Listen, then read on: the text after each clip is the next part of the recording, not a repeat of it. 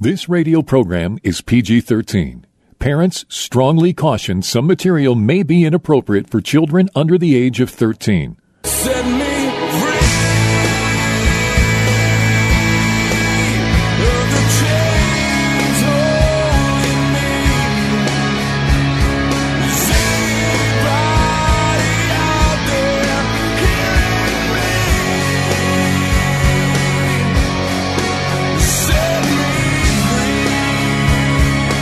free. Jesus' mission was to comfort those who mourn, bind up the brokenhearted, proclaim liberty to captives, and open prison doors for those who are bound. For those who want more than status quo Christianity has to offer, Blazing Grace Radio begins now. And here is your host, Mike Janung. Hey, Mike Janung here, and welcome back to Blazing Grace Radio. Glad to have you along. And if you're wondering who is Blazing Grace, we are a ministry to persons who struggle with porn addiction, sex addiction, adultery, any form of sexual sin. We put an equal emphasis on the wife's healing as we do the husband's healing. We have an 8-week course for men that is led by one of our counselors on the phone, and we have a 10-week course for wives that is the same thing. So the wife's healing is just as critical as the husband's healing. We do counseling. I've written 9 books. So you can, and then I also speak in churches, often about the topic of porn and sex addiction. And so we've been airing this show for the last 2 years in Phoenix, Arizona, and also in Las Vegas and the United Kingdom. And now we've added KKLA. So thank you for having us. Thank you for joining us. And on this program, we talk in very open terms about the issues that people are struggling with the main goal being not just to expose them, but to show you what to do about it, to equip you. So today we're going to talk about the porn epidemic in the church and what we can do about it. And think about COVID. Everybody freaked out when COVID hit, and there was, and rightfully so. I mean, this thing was killing people. And then we came out with the vaccine, and there was a lot of turmoil and arguing and fighting, and you could even almost say a civil war or a cultural split was deepened because of it. And there was a sense of urgency to get the vaccine out, and there's been another epidemic going on in the church for more than 20 years that has been destroying lives. And that is the porn epidemic. Since 1999, surveys have been showing that half of Christian men are viewing pornography, and 20 to 30% of women, Christian women, are viewing porn. And then in 2007, when we got the iPhone, those numbers jumped from half to 2/3. And that's in the U.S. And the U.S., by the way, is the #1 producer and consumer of pornography in the world, in spite of the fact that we have so many churches and professing Christians here. Something hasn't added up. And I'll read you some other surveys. 79% of the first porn exposure happens at home. So mom and dad, if you haven't shored up what your kids can and can't see, if you put some kind of restrictions on the devices, you're making a big mistake. Most men that come to us for help, they got their first exposure to porn at the age of 8. 11 is the average age a child is first exposed to porn. 94% of kids will see porn by the age of 14. Porn sites now receive more regular traffic than Netflix, Amazon, and Twitter combined every month. When COVID hit, March of 2020, worldwide porn usage shot through the roof. There was an increase of 25% in porn viewing when COVID hit and everybody was forced indoors. And then Google Trends has shown for years that the states with the highest populations of evangelicals have the most searches for sex-related terms. So what does this mean? This is looking an awful lot like the church is one of the porn industry's biggest customers. Pornhub, the largest porn site in the world, reported that their worldwide downloads increased by 25%, March of 2020.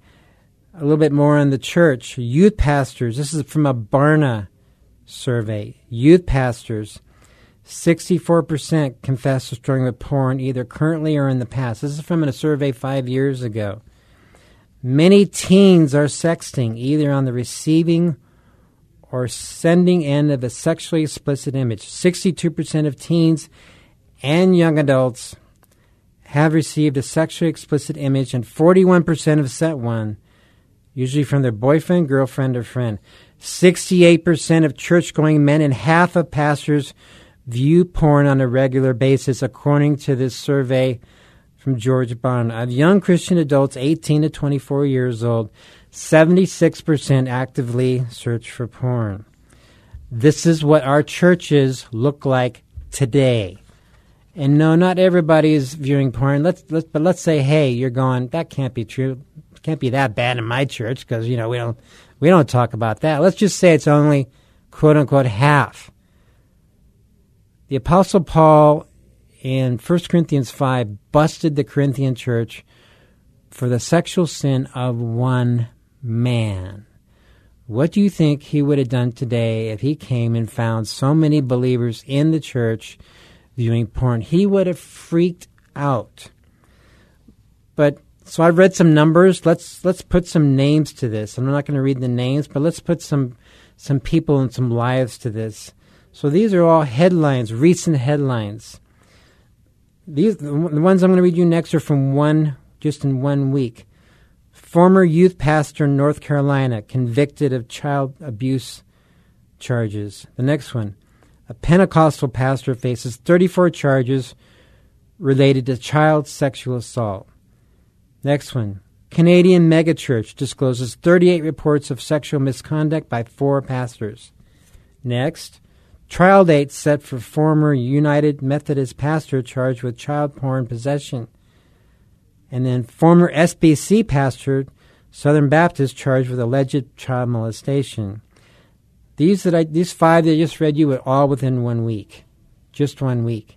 Every day in America, a Christian man, and sometimes a woman, is being arrested or exposed for illegal pornography like child porn, or they're being exposed for some kind of sexual sin, adultery, or whatever it is. A couple more. Warsaw pastor resigns after a teen sex scandal where senior pastor had sex with a young girl who's a teenager.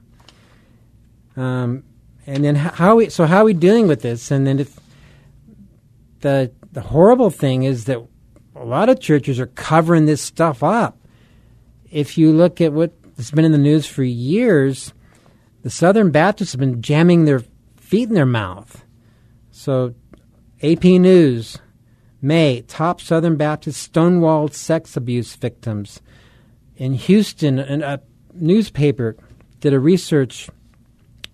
journalistic research article several years ago, and what they uncovered was that 700 youth had been sexually molested in Baptist churches, and that Baptist church has been covering it up. And one local pastor here in Southern California, I'm not going to name his name, but he's well-known, big name, heavy in a doctrine. One news report said this pastor shamed, excommunicated the mother for refusing to take back a child abuser who eventually ended up in prison. There was another story some years ago where a big megachurch in Houston had a big problem where a wife wanted to divorce her husband because he was continually engaging in child porn, which is a felony, and the church came down on the wife, which is insane. And they were beating her up because she wasn't following their rules for what they thought she should be following for how to restore a marriage, but a marriage that's that far deep, when the husband is that far deep into child porn, that's a wretched evil, and that husband was serving in the kids ministry. That's how insane this thing gets. So what I want to help you hopefully see today is that we must have a sense of urgency, and that sexual sin in the church is corrupting and destroying lives right and left. We have people who come to us for help, a lot of couples, a lot of individuals too, people from ages 10 to 80 who need help, and that's not an exaggeration. We'll get a call from a parent saying, hey, my 10-year-old is hooked on porn, or we'll get a call from an 80-year-old saying, I've been hooked on it for all my life. At every single level of the church, age groups, from the senior pastor all the way down, porn is has infested like a virus, to piggyback on the whole COVID thing. Only this has been going for 20 plus years, and we're not doing even close to enough with it. And we get to see, by God's grace, a lot of marriages restored, renewed, fresh hope. And I love that part. But there's also a lot of tragedies, and usually it's because the man would not get help.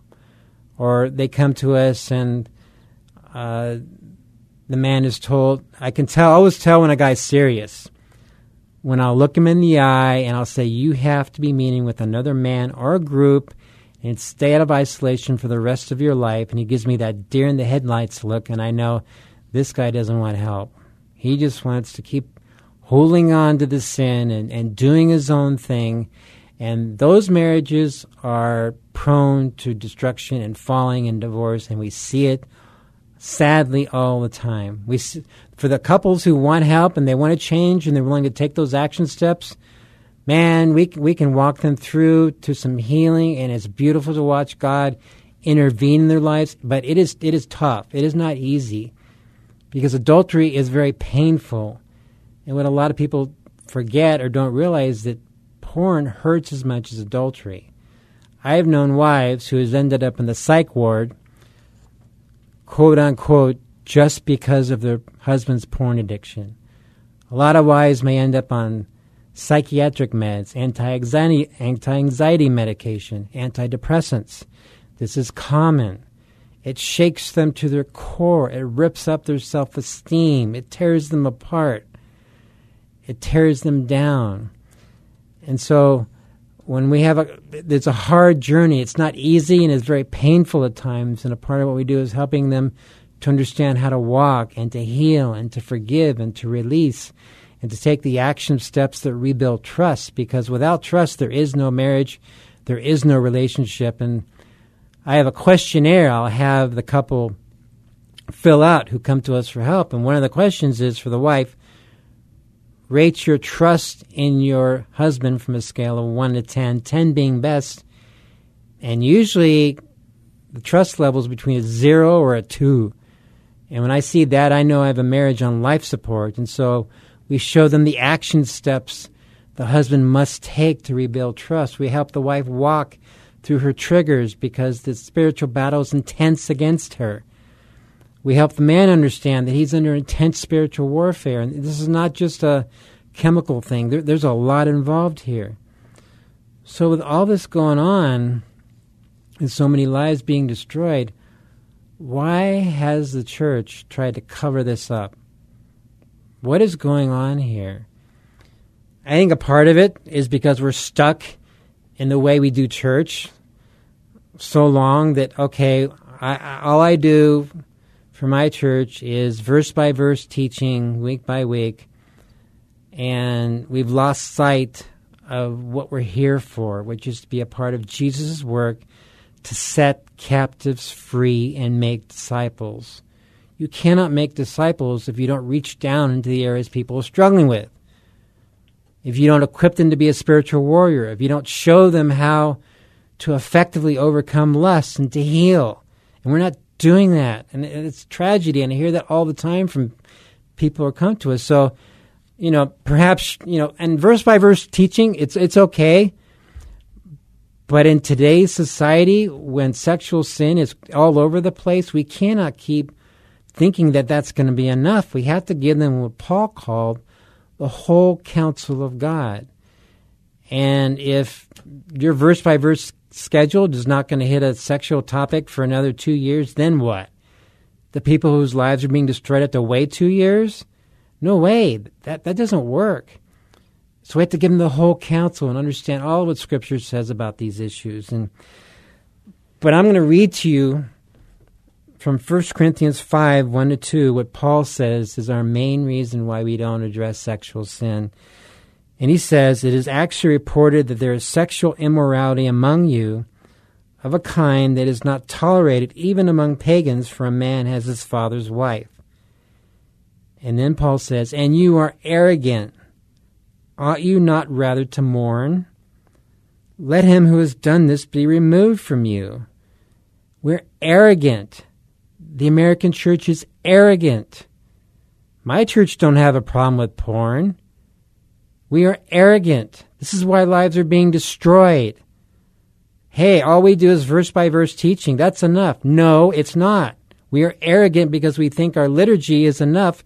The way we do church and have been doing church has been enough. It is not. We have to start reaching into people and equipping them and talking openly about terms like porn and masturbation and adultery and the things that are corrupting and taking people down. And then Paul says, ought you not rather to mourn?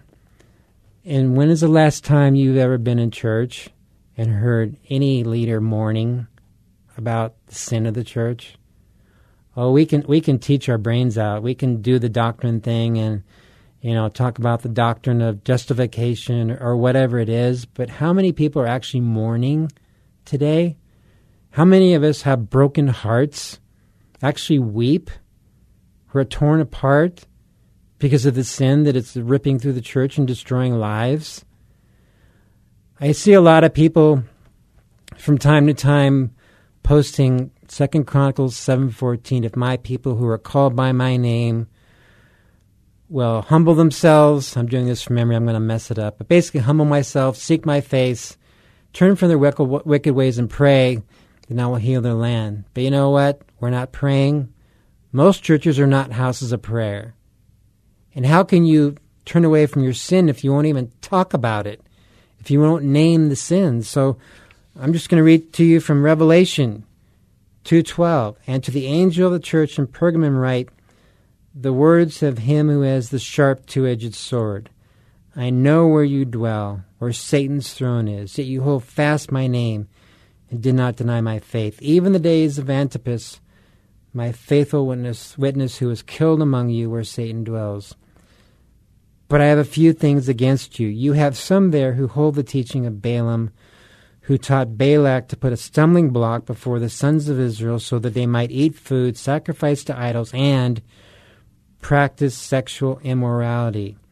So also you have some who hold the teaching of the Nicolaitans. Therefore repent. If not, I will come to you soon and war against them with the sound of sword in my mouth. How can we in the church repent from sexual sin if we won't even talk about it? If all we're going to do is talk about it in our next verse-by-verse study on sex in 2 or 3 years. We don't have a shot at a spiritual awakening until we open this stuff wide. We have to start looking where people are struggling and then minister to them in those areas. So this is a part of what we do in this radio program. We are a church at war. And Satan has, I believe, a significant stronghold at the top of many churches where we've gotten too concerned with people's comfort, too concerned with not upsetting them, to talk about these issues openly. Those days got to be gone. Every single day, like I said, somebody in America, a Christian, is being arrested for child porn. That's why I read those news articles. And then Jesus also talked to the church of Thyatira. He said, I have this against you. You tolerate that woman Jezebel, who calls herself a prophetess, and is teaching and seducing my servants to practice sexual immorality and to eat food sacrificed to idols. I gave her time to repent, but she refuses to repent of her sexual immorality. Behold, I will throw her onto a sick bed, and those who commit adultery with her I will throw into great tribulation unless they repent of her works. Jesus is naming the specific sins just like the Apostle Paul did. And Jesus even is naming names here. We got to start getting specific. So what do we need to do about this? First, you got to realize we got to give people the whole counsel of God. We have to face our sin. Every church has this problem. Every church has swarms of people, God's people, who are struggling and dying with these issues. I met with a pastor of a Calvary Chapel church, a big one of 5,000 members not long ago. He told me that every single marriage that comes to him for help has porn in it. Every single marriage. You know, if it was one or two, I wouldn't be doing this and wasting your time. Every single. Are you hearing this? We have to have a sense of urgency. Lives are being destroyed. We have to talk openly about this issue. We have to give them answers. We can't just say porn is wrong or lust is wrong or adultery is wrong. Now we got to show them the way out. I led a pastor's conference in Riverside, California, just recently, several weeks ago.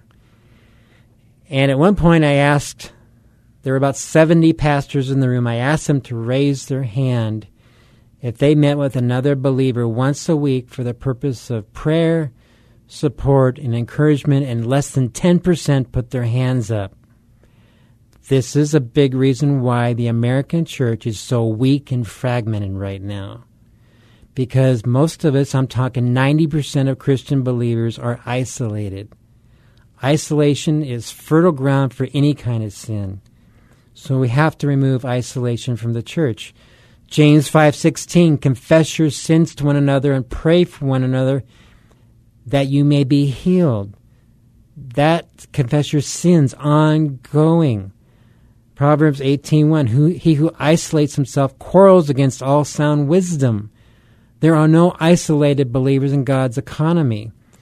An easy way to deal with this is, and this again goes back to we got to set aside church the way we've been doing it, is to take 20 minutes in your church services and break your people up into groups of 2, men with men, women with women, and have them share with each other and pray with each other. We would have so much healing and repentance and rejoicing.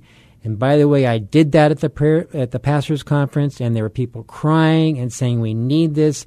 God's people are isolated and alone. Our churches have become performance-driven, whatever you want to call them.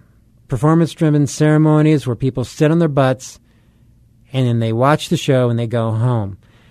There's no connection, and that's a big reason why we're missing it. So we have to encourage them to get involved and plugged in with groups. Never underestimate the power of shame. Shame is very crippling and powerful. There is an intense spiritual battle against everyone, men and women, who are involved in this stuff. So we have to equip them on how to be spiritual warriors. We have to help them deal with the heart issues and the root issues that are driving lust, the heart issues that women struggle with, on the pain and the fear and the triggers. So for today, this is about what I can offer for the time we have. And this is what we're going to be doing in the shows ahead. Our mission is to equip you to be a fighter and to be a warrior, and to make your life count for eternity, and to challenge the church to do the same.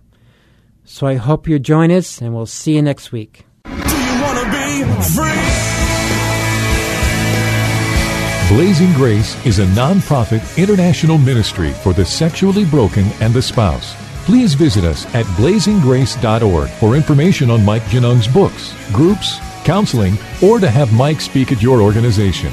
You can email us at email@blazinggrace.org or call our office in Chandler, Arizona at 719-888-5144. Again, visit us at blazinggrace.org. Email us at email@blazinggrace.org or call the office at 719-888-5144.